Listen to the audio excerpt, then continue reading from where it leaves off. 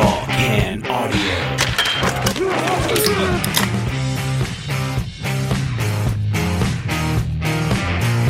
What's going on, everybody? Welcome back inside the TCA studios. My name is Matt Robinson. Appreciate you checking out this edition of the podcast. Make sure you're following along on social media at Tall Can Audio and subscribe to the podcast wherever you're hearing us right now. As many of you know who caught the Monday morning show, I'm not supposed to be in studio today. This was supposed to happen a slightly different way. We'll get to that in just a minute. But across the table from me today, Steve Bundo. What's happening, man? What's going on, Matty? Well, thanks for having me back. Glad you're back. Yeah, the Tall Can Audio fans let me in the building this time. Just waltzed right in, man. You pay them off? I don't know what's going on. They're getting used to seeing you around here. That's the way this is playing out. So glad you came back, man. We'll get into, and we got a bunch of stuff to talk about today. You and I traded a couple texts before you came over about. Oh, man. Yeah, it's a jam-packed week. And this is dropping for everybody on what is supposed to be, you know, that dead Wednesday, right? That Wednesday after the Major League Baseball All-Star Game, been well known as, you know, nothing happening. Worst day in sports. Right. No NFL, no NBA, no NHL. Wait, is there a CFL game? Because I don't know. It makes sense to. Oh wait, they don't do it. This has been the thing for so long. Is this should be a day the CFL is all over, and for whatever reason, they don't get to it. We'll get to all sorts of things here, but we always start with the beers, man. What did you pull out of the fridge out there? Oh man, I went with the Major Tom from Muskoka Brewery. Yeah, okay. It is a hazy double IPA, 8% alcohol. Ooh. It's got a sweet can of a guy in a space outfit with an oar in the Ground background. control to And- Major Tom. Yeah, exactly. It's pretty cool. So I love that aspect of it, and I'll give it a little rip here and let me know. Yeah. I am into. This is one I haven't had before, but it's a brewery I've visited often. Okay. This is the Kawartha Summer Ale from Fenland Falls Brewing Company. And so not too far from the family cottage. Okay. And grabbed this one the last time I was down there. And for whatever reason, you know, there's a bit of a carousel happening out there. Things get pushed through the TCA fridge and back out the other side if you don't get to it. And so some of this got tucked away back into a corner, and I hadn't seen it until, today I was going through everything, decided I'm going to get to this one, man. It is a hot summer day, and I'm looking for what I assume is going to be kind of a refreshing, you know, when you call something a summer ale, right? Oh, yeah. It's got to have a little bit of that to it, right? This is supposed to be a summer beer, so. Okay. It's a cool can, too. Nice blue can. Yeah, and Fenland Falls, they make some pretty nice stuff, man. I'd sort of been in early, didn't always love some of it, but I gave them a second, third, fourth chance, and some of their newer stuff, very nice, man. I've been enjoying it. And you got to give these guys time, right, as they build out their recipes and figure out, yeah, that didn't really work. And so a couple years into the Fenland Falls Brewing Company, man, they're making really good shit. How does it go? First sip? Pretty nice, man, yeah. Yeah. It's little citrusy, which probably I should have expected. Maybe a little bit of that in the summer. Doesn't hit too bad. Kind of light, coming in about 4.8% compared to your 8% over there. 8%er, and you could taste every ounce of that 8%er. Yeah. And it's a and it's a bigger can, too. This one over here. Yeah. The 568 So milliliter. Bunda's here to do some damage, right? That's right. It's a big episode. I'm jacked up. Lots going on, so it's. I figured I'd get a big time pint for it. So I texted you last week, you know, whatever it would have been, Thursday, Friday.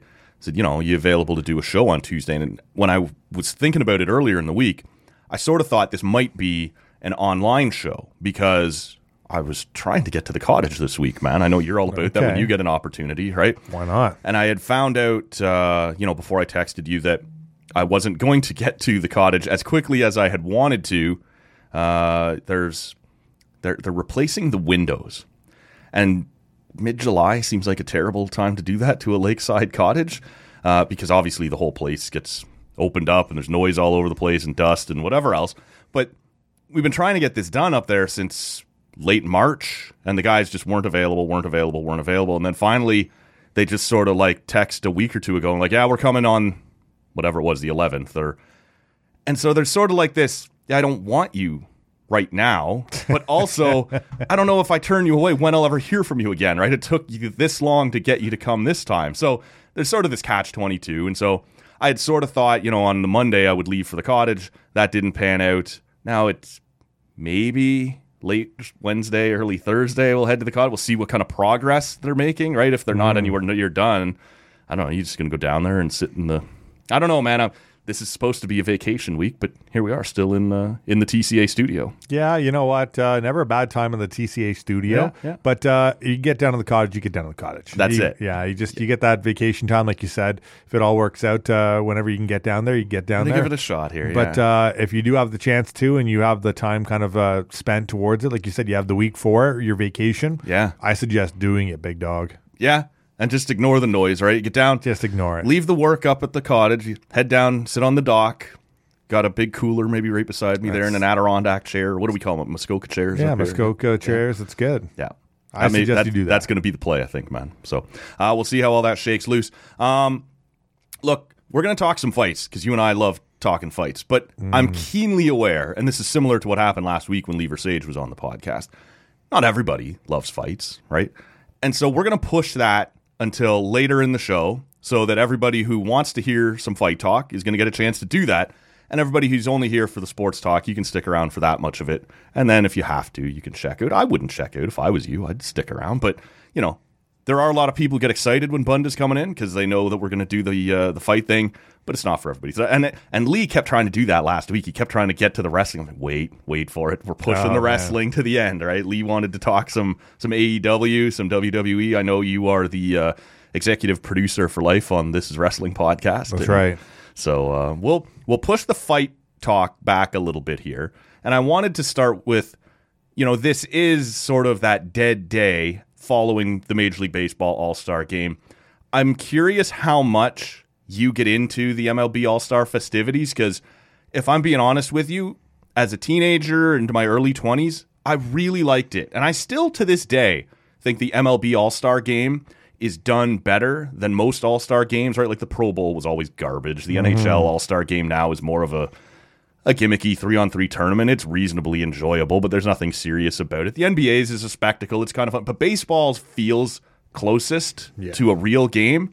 But I've still sort of found myself over the last several years losing interest a bit in the home run derby and the game.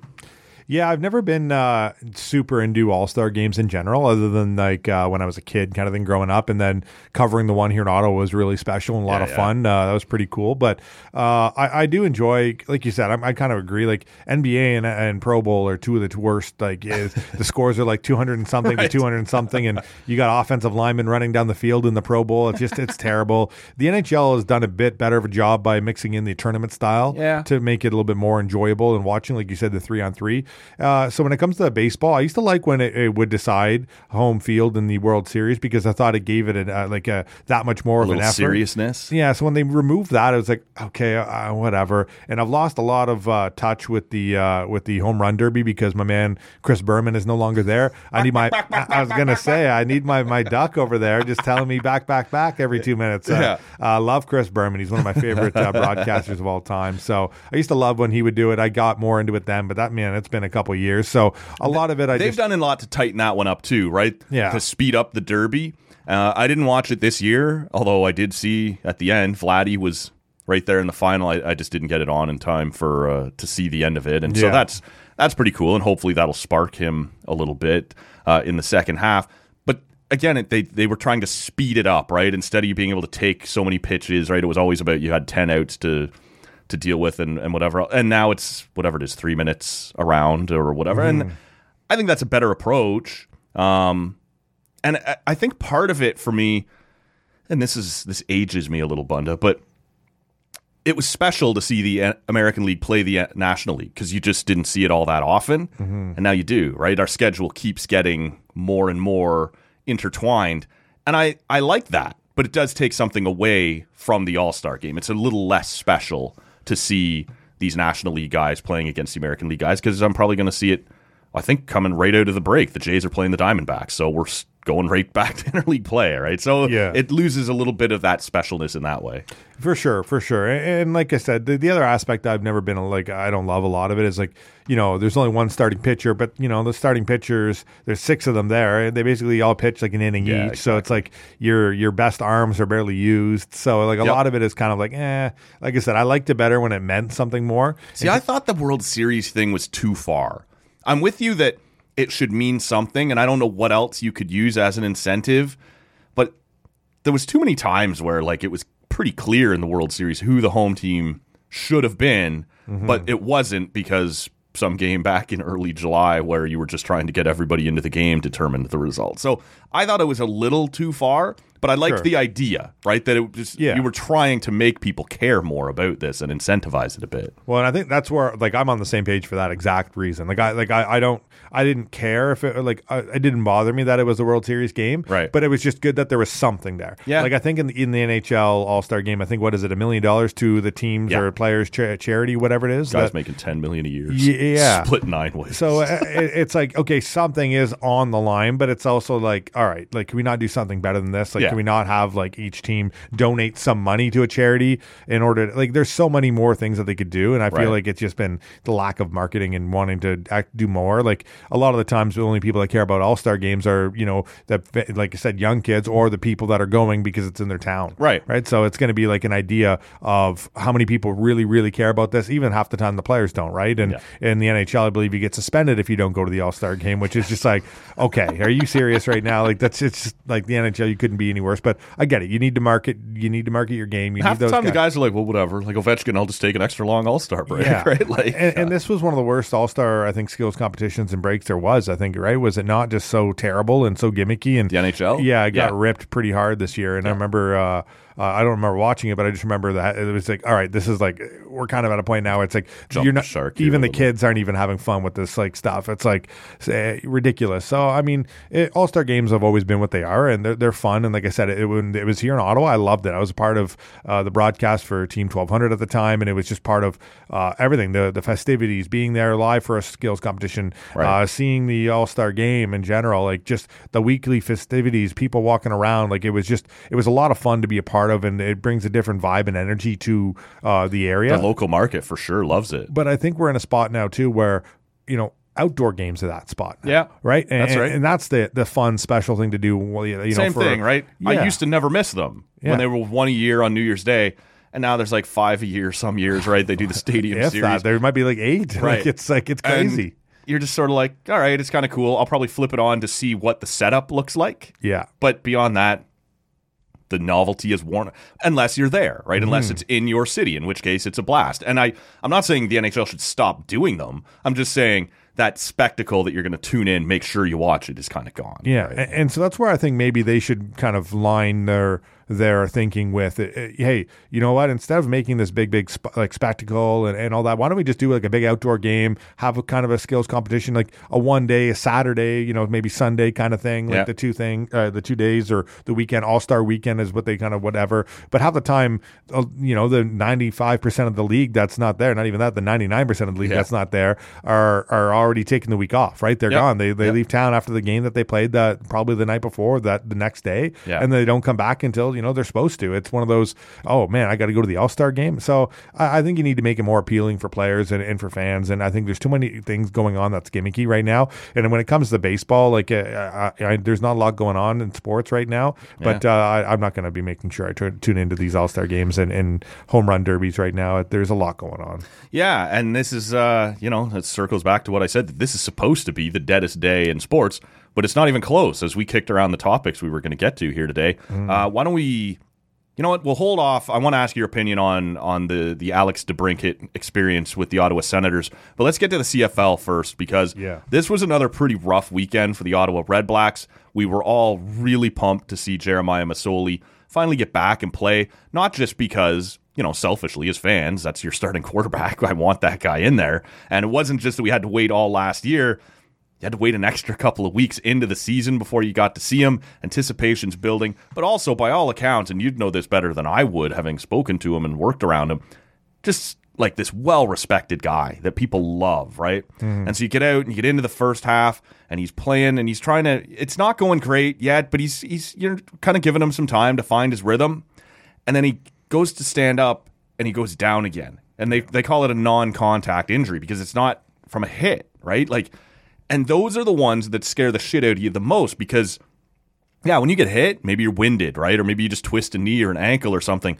But he just goes to get up and move, and then he goes back down. And they've announced since then that this is, I believe they said, an Achilles injury, right? So he's blown his ankle out. and he's done for the year again after playing essentially a quarter of football for the Ottawa REDBLACKS. And I don't even know what else to say, right? They brought in Dustin Crum to back him up, and that kid ends up playing at times, looks okay, at times makes some pretty questionable decisions in the second half. But maybe even before we get to what this means for the REDBLACKS and who's going to play, what do you think of what just happened to Jeremiah Masoli, man? And you know these guys. You're around this team. What's the vibe right now around the REDBLACKS? Yeah, well, one, it was tough to watch that happen to Jeremiah Masoli. Like you said, such a guy that's well respected around the league through the fan base in Hamilton, giving him a great kind of welcome back. Yeah, it was very tough to see him, like you said, a non-contact injury. You see him as he's just trying to scramble, just trip, and it's like, oh, what happened? But you realize when you look closer, he falls down, right? He just falls down completely, and you could tell it's his Achilles. He tries to get up, like you said, and you just think like this is just not good. Is it the knee again? Is it not? Right. He's kind of holding his left leg when it's his right leg. That was before. Yeah, and you could see it kind of still padded and wrapped up a little bit. I don't want to say he wasn't healthy going into the game, but I know he's probably still dealing with it if it's wrapped up that much, right? Sure, it's I know protection in general, and I think it was like the second play of the game they gave a quarterback sneak or run where one of the first couple of plays of the game to get him going. So to see him kind of, like you said, work into the game and then go down like that and once again miss another year, it's tough. It's one, tough for the fans, but two, just tough for the person, right? We all think about football in general, but mentally coming back from an injury like that he did, and already been battling injuries his last couple of years, right?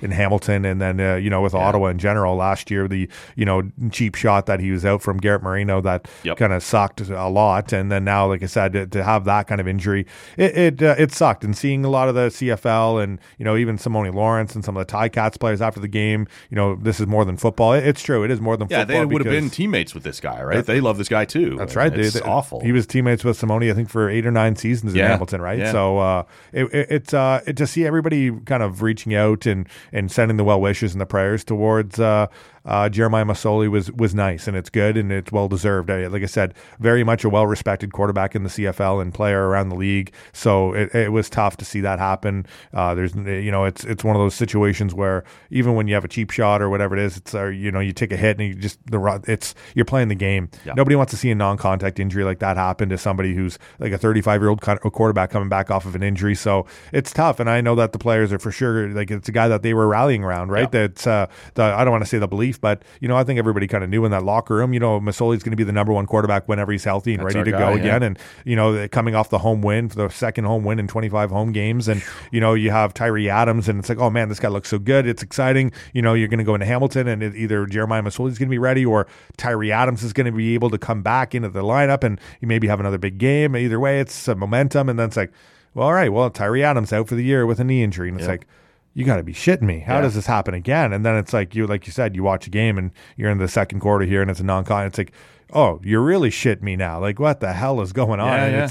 It's tough. And, the REDBLACKS were at a spot where they've had 4 quarterbacks, all 4 of the quarterbacks they have on their roster since training camp now, have touched the ball and played like a meaningful series and not just like 1 or 2. Like they've played half a game, a quarter, a couple quarters. Like Nick Arbuckle is still there and he's been battling an injury as well. Yeah. Like fans were fed up with him, but now he's beat up. Like Farhan Lalji reported late on Monday that he expected that they would bring in 2 new sort of quarterback options, but that wouldn't necessarily end Ottawa's attempts to bring in McLeod Bethel Thompson. I don't know how realistic that is. He had gone down to the USFL after several years with the Argos. I don't know what happens now, man. Like they have to be scrambling over there at this point, trying to figure out what do we do. They have announced that Dustin Crum's going to start again this week, but I can't imagine they're comfortable with that being their long-term option for the rest of the season because, we talked about it before the season even started when you were in here, Matt. They need to get going. This isn't a situation that was bad coaching or bad management. They got guys getting hurt, and sometimes that's it's really hard. Like the fan base is frustrated, but right now there's no villain, right? Right now there's no guy to point at and go, we're in this situation because this guy was wrong or because this guy made this mistake. You got 3 quarterbacks injured right now. What are you going to do? Yeah. And you know what the problem is with that, Matty, and, you know, I understand, too, both sides of this. It's unfortunate because, one, like you said, I'm around a lot of these guys. I know a lot of these guys, and I feel terrible half the time when, you know, I got to talk to them after, you know, I'm the home sideline reporter, so I only, you know, work home games. Yeah. Well, that I wasn't there for the game that they beat Edmonton here in Ottawa. So this was my first home win since like 2019, right. Matty. So, you know, hearing the boos and seeing the you know, the product that's been on the field the last couple of years, I understand fans' frustration, and they don't care about the injuries. They don't care. It's just like it's an eye roll. They want to win. Yeah, and I, you know, I understand. I don't.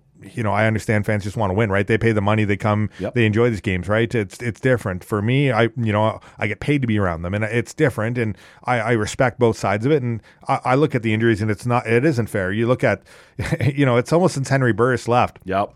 It's kind of like the Burris curse, right? Since he won the Grey Cup and he kind of sailed off into the sunset.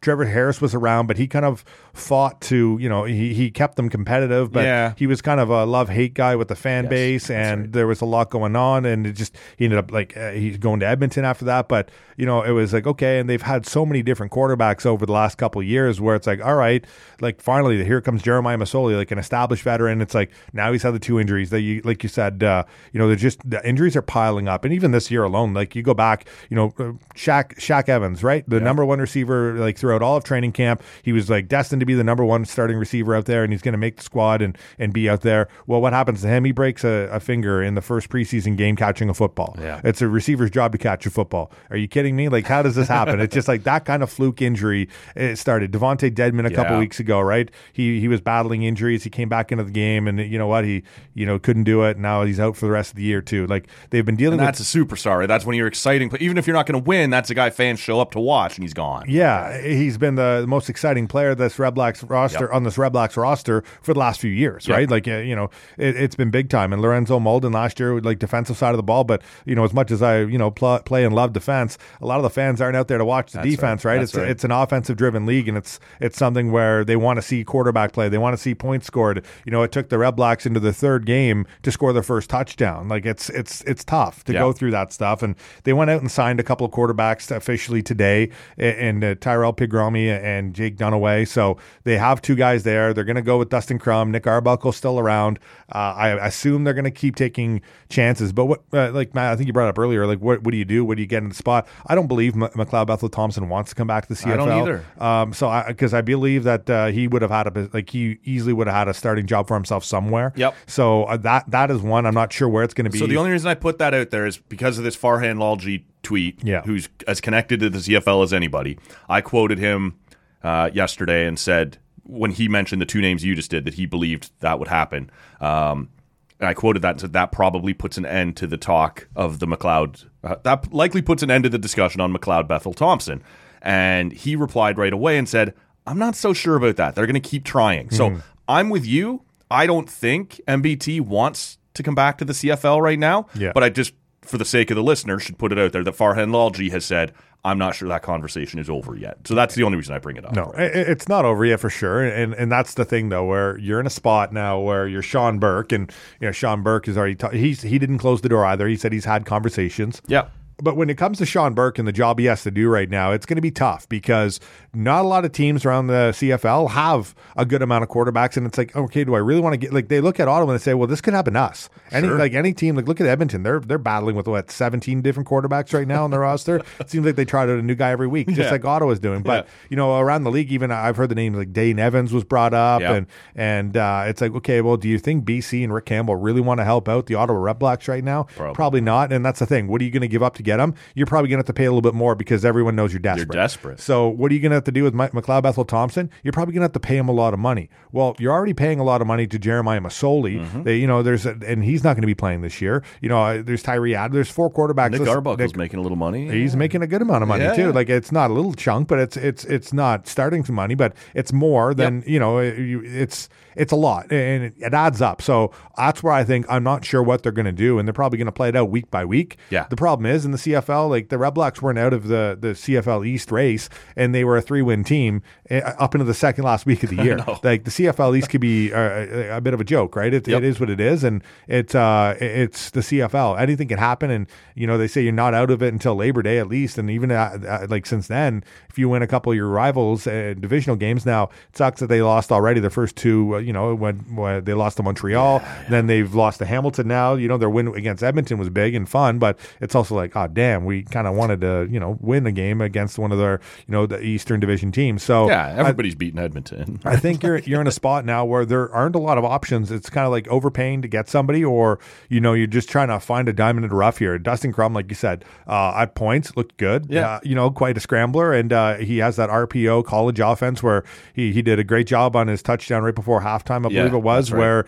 he did a great job of the RPO run play action, put it on his running back's hip, and then pulled it back and read the defense. And if you see this defender coming breaking down and he's going to attack the running back, you run it outside. Boom, untouched to the end zone, and kind of a funny run stride to him. He's a lanky guy, but he made it look good, and it was like, all right, this guy can, maybe he's a gamer, maybe he's a baller. And I've talked to people on the REDBLACKS that are really, really high on Dustin Crum, like really high, and I think that's a big thing. How high are we going to see him? Two of those interceptions over like right in the chest of the defender, and that's the thing. In the second half. This kid hasn't really played much football since college. Yeah. So that's the thing. Even warm-ups, how many reps you get in practice, none of it really matters. He was thrown to the wolves in this game, right? Like he did an admirable job given the circumstances. Yeah. And now he's going to have a week with the first team, and you see what you can teach them quick, but man, they're in a bad spot. Like they are in a rough spot now, right? Yeah. It's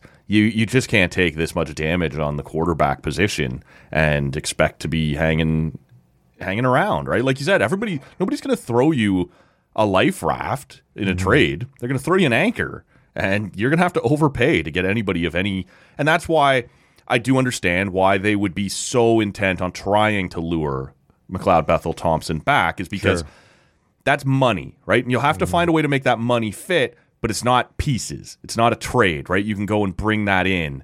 And I get it, but even that guy, you drop him in here, best case scenario next week, he's got a week to learn your playbook and get the hell out there, right? Like football's not every sport, right?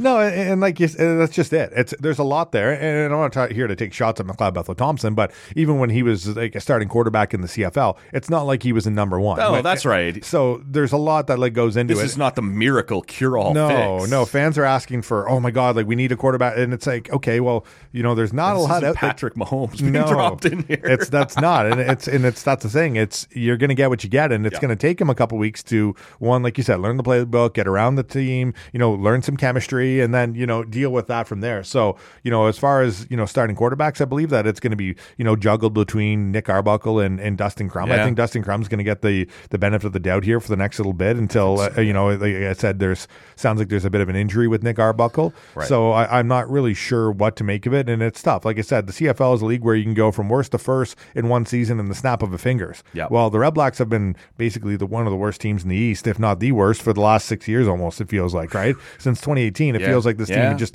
almost, I exaggerate when I say 6 years, but you know what I mean? It's, 2018 is a long time ago. Sure is, and you go back to, 2017, 2016 when they won the Grey Cup, 2017 when the Grey Cup was here in Ottawa, but like the competitive team that was, we're used to seeing, we haven't seen since 2018. And it's been unfortunate and it's been tough. And for fans, it's like, okay, how can we really be this bad for this long? So there's a lot of pressure on Sean Burke right now because it's unfortunate for him. Like he doesn't, like, you can never predict injuries, but his, I heard his interview earlier today on CFRA, and he was just talking about, this is a job that you have to be prepared for everything. And it's true, but it's also like, this is a shitty hand to be dealt right now. And I feel for him because there's not a lot of options out there. The only thing you could say, I guess, is you knew Jeremiah Masoli had an injury history. Sure. So you needed to have a plan B ready. And, it was Tyree Adams that plan B. Now he's hurt. Was that enough? You can't predict that Tyree Adams injury. Maybe we should have predicted not another huge season-long injury to Jeremiah Masoli, but that would be the only criticism of Sean Burke here is this is your guy. He might be a little fragile right now. Make sure you're well-positioned behind him.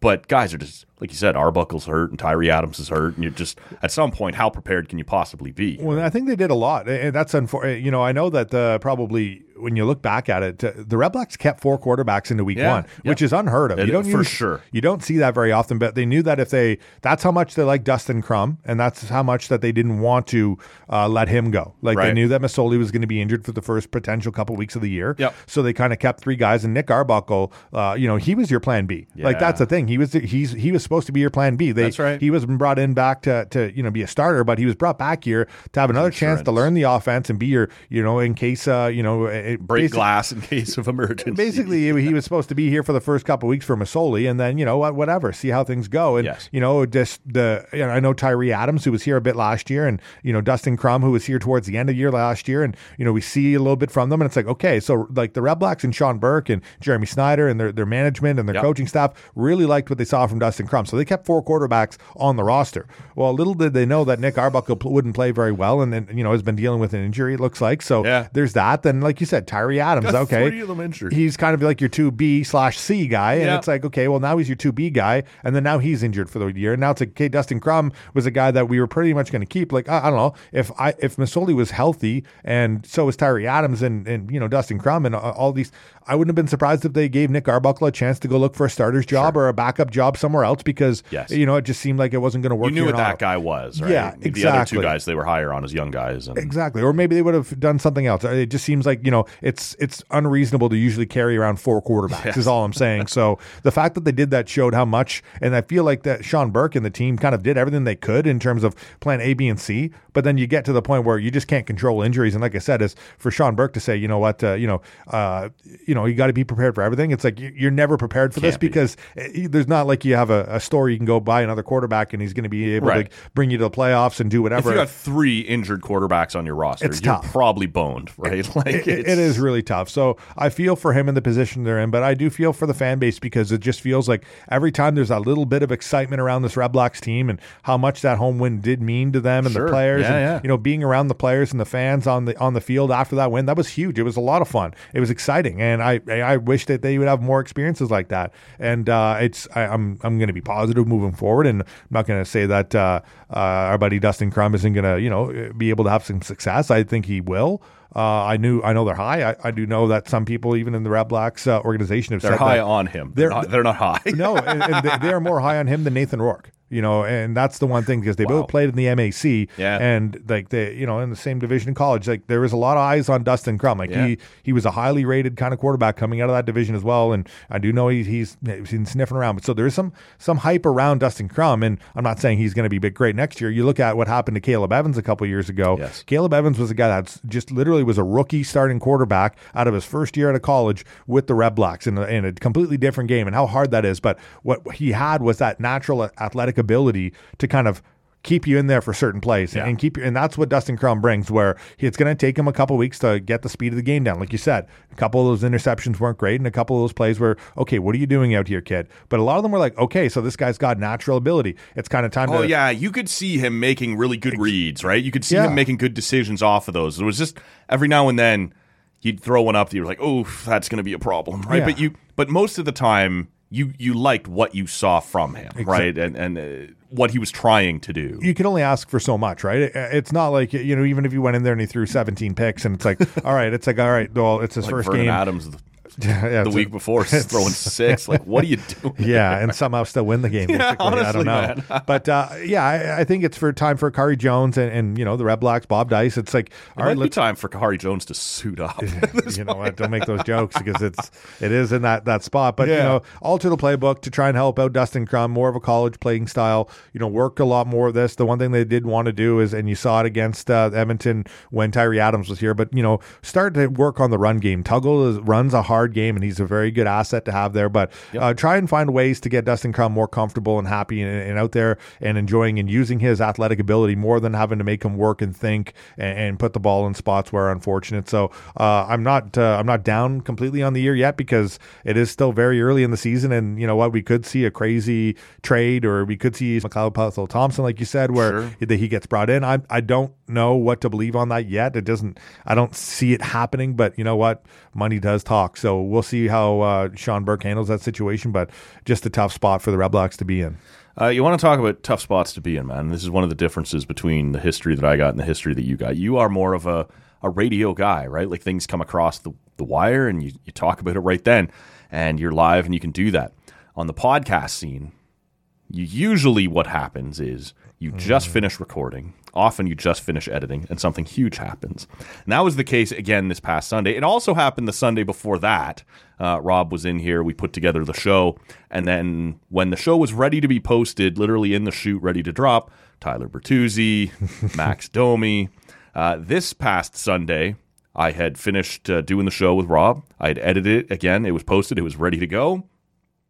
And the Senators trade Alex DeBrincat to the Detroit Red Wings. And I'm sitting there because Friedman's first tweet or two was like, hearing it will be, to Detroit, but not for what, not whether he's going to re-sign it. And I'm just like, I have to sit here now. I have to do something because half of the show that Rob and I had just done was talking about, will he be traded? What situation are they? So the show is immediately stale before it's even launched. But I have no details yet to come back and re-record anything, right? And so I'm sitting there and I'm sitting there and I'm sitting there, and it eventually leaks out from the usual places, right? It's Friedman, it's Mendez, and they get you the picks and everything that's going on. So I come back in and I delete the entire conversation that we had, sliced about half hour out of the show that we had talked about Alex DeBrincat, and I was pretty annoyed. So I didn't give much of an opinion on the trade. I was just like, here's what it is. I think the Sens got fleeced. I still don't think the Sens did well in this trade, but we didn't break it down almost at all. So I wanted to touch on it with you here for a couple of minutes. This had been a saga that has sort of run the gamut over the last year for Sens and Sens fans, because I think most people, and myself included, really liked the trade last summer when they brought him in. Like, the Sens were ready to get on a run and start to get up and going and hopefully make a playoff run. And this is a piece that you add when you think you're at that point. They get off to another bad start, and DeBrincat doesn't produce like they expected. This is a guy who has twice scored 40 goals in the NHL. I believe he only got to 27 this year. But, it wasn't a terrible year, but it wasn't what they wanted from him necessarily. And then he sort of says to them this year, yeah, I'm not demanding a trade or anything, but in a year when it's up to me and I'm a UFA, I'm not going to resign here. So if you want to shop me around, then that's something you should probably do. And that drags out for a bit, and it finally drops. They trade him to Detroit, which sort of felt all along like the most likely landing spot, as Detroit is also getting ready to try and take that next step. He's a Michigan kid, so would be comfortable there. But they don't get much in return, man. It's a conditional first-round pick. It's a fourth-round pick. It's Dominic Kubalik, who's fine, kind of a middle six, average winger. And another kid, Dominic Sabrango, who is just a guy. He's an ECHL/AHL defenseman, but he's from Ottawa, which Pierre Dorian loves. So if that's worth anything to you, he's a local kid. I don't know, man. I as I said, I don't want to be hypocritical about this. I liked the trade a year ago. The fact that he wasn't going to re-sign put the Sens in a tough spot, but this feels like a pretty bad trade in my opinion. Yeah, I don't want to say it's a bad trade. I think you got the first round pick back, which is good. I think Kubalik can offer some offensive ability, especially on the Sens roster. First round pick you traded was 7th overall. This is going to be like 23rd overall. You never know where it's going to end up. I think you got the first round pick back though, and you got a players back, and I think that's the big thing. Plus, they got the fourth. Like, they did okay in this trade. I'm not going to say it was he knocked the doors off it, because you don't know. I think the thing that more catches my eye is the fans that are upset that he didn't want to be here. I think the problem is they got to realize, especially the fans, like, who cares if DeBrincat doesn't want to sign here? Like, there's a lot of guys that will really want to sign. Look at Claude Giroux, right? The first real free agent player that wanted to come home to the Ottawa Senators, and it was like celebrated last year, right? It was the biggest thing. Yeah. It's like, oh yeah, hey, this guy really wants to play here. It's like, so the fact that a young guy that's, they wanted to be part of the core, he never really fit, it seemed like, with this team. No. And you've seen that written a few times too, right? Like, not on the ice, off the ice. He didn't seem to be part of the clique or part of a, no, I don't think he was disliked, but he's got a young family, he's whatever. And some of the guys are out Yeah. singing Mr. Brightside in karaoke bars around town, and he wasn't really part of that group. Well, and I think for him too, he was part of the Chicago Blackhawks, right? To which were a team. It was a team that, you know, obviously towards the end of his time there wasn't in as much of a playoff spot or push or having as much success, but he did get a taste of, you know, what it felt like to be part of a good team and a championship team. And I'm wondering if, you know, the down year at Ottawa, it just, you know, it didn't vibe well. He didn't want to really be in Ottawa in general, and that's the thing. You know what? You're not always going to have players that really want to be and are excited to be a part of your team, and that's just the way it is. You referenced Claude Giroux, right? Like, Sens fans were pumped that Claude Giroux wanted to come home to Ottawa. Then you sort of have to also tip your hat and go, well, this guy wanted to go home. Like, it cuts both ways, right? Sure. This guy wanted to go home to Detroit. It would be frustrating as a Sens fan, though, because he also signed in Detroit for, you know, quite a bit less than it sounded like he was going to be willing to take here in Ottawa. Well, it sounded like he wanted an 8-year deal from somewhere, and he looked at the situation where I think he had leverage, right? That's the thing. Oh, He's a young guy that could score, and that's the thing. And he could, like, I'm sure for him and his agent, right, they were preaching, well, Ottawa wasn't very good this year, you know, blah, blah, blah, blah, blah. Like, that's why my numbers were down. Give me a better chance. Give me more ice time, which, you know what, I think he had the second most ice time other than Tim Stützle as a forward this year. So he was out there a good amount. Like, he wasn't like he was getting no ice time, but I think we're looking at a spot where, you know what, sometimes you just don't want to play somewhere. You're not comfortable. You're not happy. You want to be in a certain spot. Yeah. And you know what, all the power to you, right? You're an athlete. You have to deal with it. I know that they get paid millions of dollars, but you know what? Like I said, if he doesn't want to be here for whatever reason, personal, lifestyle, he doesn't want to be a part of this team, he doesn't want to be a part of this young core, whatever it was, it sounded like he did want to have a longer term deal, but a lot of teams, when Pierre Dorion was shopping him around the draft, nobody wanted to give him an 8-year deal. No, so for him to settle on a 4, 8.5, right? His idea was, you know, I'll go to arbitration, but then next year I'm just going to sign for, you know, whatever it is. I'm going to be on the open market. I'm going to be fetching $9 million. Like, look at what happens in free agency. It's always a shit show. It's always a shit show, and you know, teams want someone will get you. Someone will pay you what Look at guys like Ryan O'Reilly, right? This guy's getting, like, what is it, $4.5 million, $5 million a year for Nashville. It's like, you know, there's some of these guys that just get paid, and it's just like, I don't blame them either for taking the money that, you know, it's Sean Burke said, Brian Burke. I'm getting my Burke general managers mixed up, but you know, Brian Burke said it years ago, like, the most mistakes GMs make are on July 1st, right? Free agency day. And it's I don't want to say that, you know, it's terrible, but, you know, a lot of these guys do get signed. It's like, it's hard to live up to the contract once you sign that kind of big money. Look at what's happening with John Tavares, right? In the Maple Leafs, and, you know, his struggle. Like, yeah, you look at his stats, sure, they're pretty good for what they paid for him, and he's only got a couple seasons left. But relatively, he's been non-existent in the playoffs, and he just scored the series-winning goal to move Toronto out of the first round for the first time since 2000. And then he didn't show up at all in the second round. Nobody showed up in the second round. No, but that's my point, though. Is he, as a captain and as one of your top players. I just finished doing this with Versace. You got to make this about Tavares again. I do. I am, because he made a lot of money, and he made a big thing about, you know, wanting to get there. And I just think he's a guy that's not getting any better. I don't mean he's, you know, I'm sure he's not getting any better. He's not getting any younger, right? No, it's one of those spots where he paid a lot. The Leafs paid a lot for him, and that's where I thought that they should have split up that big, you know, they're 4, and maybe they still could, but when you look at what happens on free agency day, and like I said, for DeBrincat to realize he has some leverage as an RFA here, you know what? I'll take my 1-year arbitration then. You know, I'm sure somebody will give me 7 years, and I'm sure I'll get somewhere around $9 million a year, right? Yeah. So it happens. Artemi Panarin, these guys, they get to free agency. Teams are desperate. They want guys that can score goals, put the puck in the net. So I think DeBrincat, in terms of that, I like I said, a lot of people sour. I think it's okay. He doesn't want to be here. Well, that was going to be the next thing I wanted to ask you. I don't know if you saw or not, but a day or two ago, Ian Mendez wrote in The Athletic a really nice piece about that there doesn't have to be a bad guy in this situation, and whether you buy into that theory or not. Because I think Pierre Dorion made a bad trade here, but I don't think Pierre Dorion dicked Alex DeBrincat along or did anything. Like I said, I liked the trade that they made to bring him in. It sounds like he did everything he could to try and make DeBrincat comfortable and reconsider to want to stay here. And DeBrincat, at the same time, is a guy that goes, I came in with an open mind, and I do believe he did that. He came in, was willing to give it a shot. I haven't seen anyone say throughout the season that he was dogging it or not giving it his best effort. It just didn't pan out. And so you get to this point, and he's just sort of like, it didn't work here. I'm not really all that happy here. Maybe I do want to go home. Or maybe there were other places he would have been willing to sign long-term as well.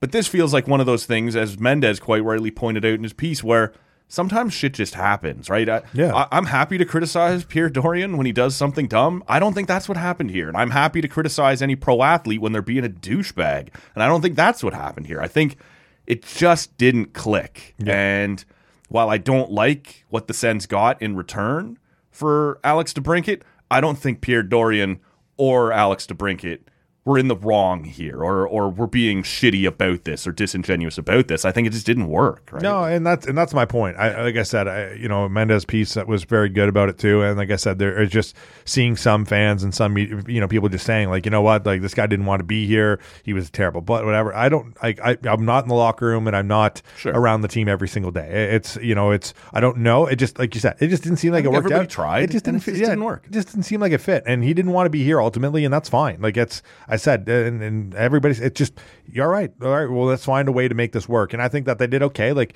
you know what, Kubalik, like I said, he can offer some offensive side. Yeah, like, we disagree there. I think he's just a guy. But I do wonder if they can turn that first into packaging another young prospect with it. And then could you go out, Rob's keeps saying Konechny, like that would be a great fit for the Senators. I do believe that. But like, could you go out with some of the pieces you got for DeBrincat, even though you're not happy with that return, but turn that into something else? I'm not high on Tarasenko. I know that's the talk here. Tatar. At both of those guys, you wouldn't have to trade anything away for, but I just don't think that's what you need. I would be looking to take some of your draft capital and some prospects and see if you could turn that into a guy who can play now, right? Like, who isn't 32 years old or... No, and maybe they do. Like Pierre Dorion, it was funny. I saw he was on TSN 1200 in the morning with our enemy Steve Lloyd, who lives down the street from us, and I let him know I was coming over here today too. By the way, so maybe I should go ring his doorbell and run away on my way home. No, he and Pierre ring his doorbell, he kind of raid his beer fridge, and then run away. Yeah, but Lloyd, he asked him. He said, the question was, do you expect to be a playoff team this year? And he said, I'm going to hold off till training camp, which to me is a sign that he's not done the summer. I think that's right. And I do think that's right. And that's a big thing. So I think there is that opportunity. It's not a finished product yet. And I am. Maybe I'm being silly, but I am a little bit higher on Kubalik. I think that he offers some off. I'm not saying he's going to be out there to put up 60 points, but I think this is a guy that can put in 25 goals and get you 45, 50 points. I think no matter like on a team, Ottawa is a 40, 50 point guy. Yeah. He could do that. And I think that's the thing. And he's not going to be here to. But DeBrincat was maybe a 40 goal guy. Like if that's the chief piece you're getting in return, it's pretty disappointing. But he wasn't last year, right? No, and he is a smaller sized forward. Yeah. So you know what, this trade could look at. Oh, you know what, he fails to stay healthy the rest of his career, and Ottawa walks away with a first, and Kubalik. There's a lot that could happen, and right now it's easy to look at it and say, okay, this doesn't look very good on paper. But when you read the situation, like I said, it didn't seem like anything was going to happen here, anyways. Well, how many cards were dealt? It looked like that. So maybe the report card shouldn't say a fail; it should say an incomplete. I think that's where I'm looking at it because it seemed like it was well known around the league that Pierre Dorion was shopping DeBrincat, so that automatically, like we just talked about with the REDBLACKS, when you have teams know you're trying to get rid of a guy, well, automatically your return is not going to be as great as you probably want it to be. No, you don't have any leverage. So when you get to that spot, I think that he's in a spot right now where Pierre Dorion he's trying to build a roster that can get over the hump, and there's a lot too with Michael Andlauer trying to come back in around September once this sale gets finalized. That's and, true. Yeah. There's going to be a lot that happens. He'll want to Sens. make an impact. I'm sure he will, and that's the thing. There's going to be a lot that happens in the next couple of months. So it wouldn't surprise me to see Pierre Dorion start packaging up some stuff and trying to bring in some maybe like another star forward or another top six or bottom six. I'm not sure what he's going to be looking for. Maybe he does both. But last year we heard him say, the playoffs were enough. They brought in Giroux, they brought in DeBrincat, they went out and grabbed the goaltenders, slipping my mind. Cam Talbot. They went out and they did a lot to try and say, we're making the playoffs. And what happened? Well, they missed the playoffs after another terrible start to the year. So it's like, I don't want to put my foot in my mouth. I want to get around. I want to wait till my team and my roster's finished, right? Because you go back to a couple of years ago and the late owner, Eugene Melnick, was, by 2021 to 2025, those are the years of unparalleled success. And that's where, and it's like, all right, well, we're 2023 and this team hasn't made the playoffs. So it's you don't see a lot of Pierre Dorion like GMs, going 6 years, 7 years, right, without making the playoffs constantly with the job. right? He's in uncharted territories. Pierre Dorion is right now. DJ Smith, right? Like there's a lot that these guys have to prove this year, and there's already a lot of pressure from the fan base. There's already a lot of pressure between the guys in the room. Guys like Brady Tkachuk watching Matthew Tkachuk go to the Stanley Cup final this year, and it's oozing out of him where he just wants to be there, right? There's the right pieces in place. I think that the team is slowly coming together. It's not as fast as everyone wants to, and you can blame the pandemic. I'll hear that out for maybe a year of it, so you can subtract a year, and maybe this team is a year behind where they should be.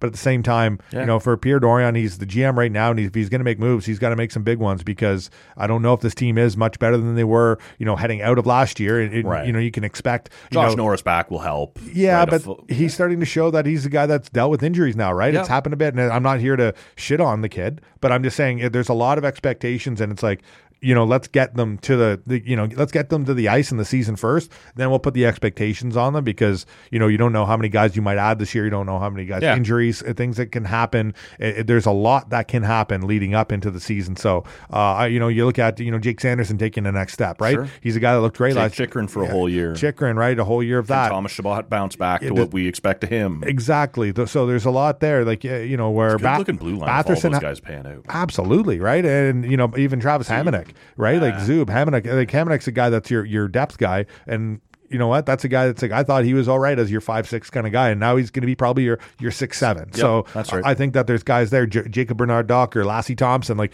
you said, there's a lot of bodies that are NHL that probably are capable right now, but you want these guys that are right there. It's like, all right, we want to compete, we want to be ready. So there's a lot of pressure. Drake Batherson didn't have a great year last year. Right. You know what? He was okay, but he had a down year. You expect him to bounce back. So you want to have those, but you don't want to have those expectations like, okay, we're roster's fine because we're expecting Josh Norris to come back and have another 30-goal year. Drake Batherson will be better and be back to a point a game guy kind of thing. And then it's like, okay, but then nothing happens or these injuries pile up, and it's like, all right, well, now we're left in the same spot we are the last couple of years. So it's all right. How can we make sure that if things do happen, we're still a team that's surrounded with talent and depth? And that's the thing. I think they need to still build some depth up, but there's a very good shell and core here, and I think that's the thing that Pierre Dorion's working with over the next couple of weeks to make sure that, one, that they replace a DeBrincat in general, but also, two, that they can just add some depth up front. Okay, so what we need to add is a second episode, because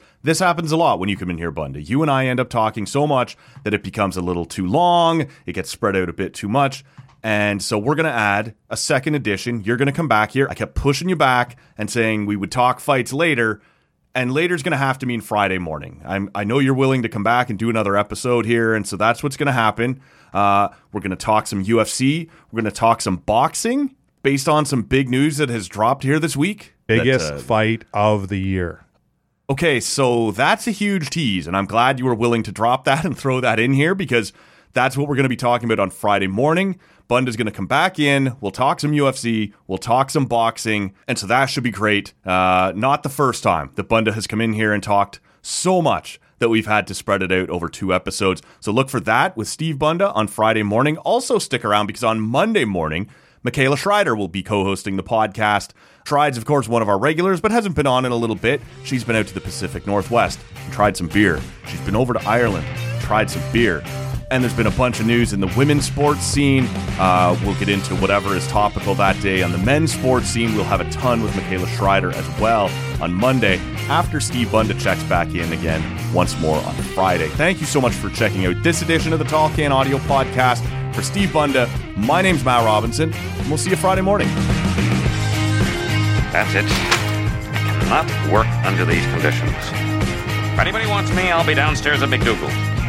Call the weekend guy. I don't care.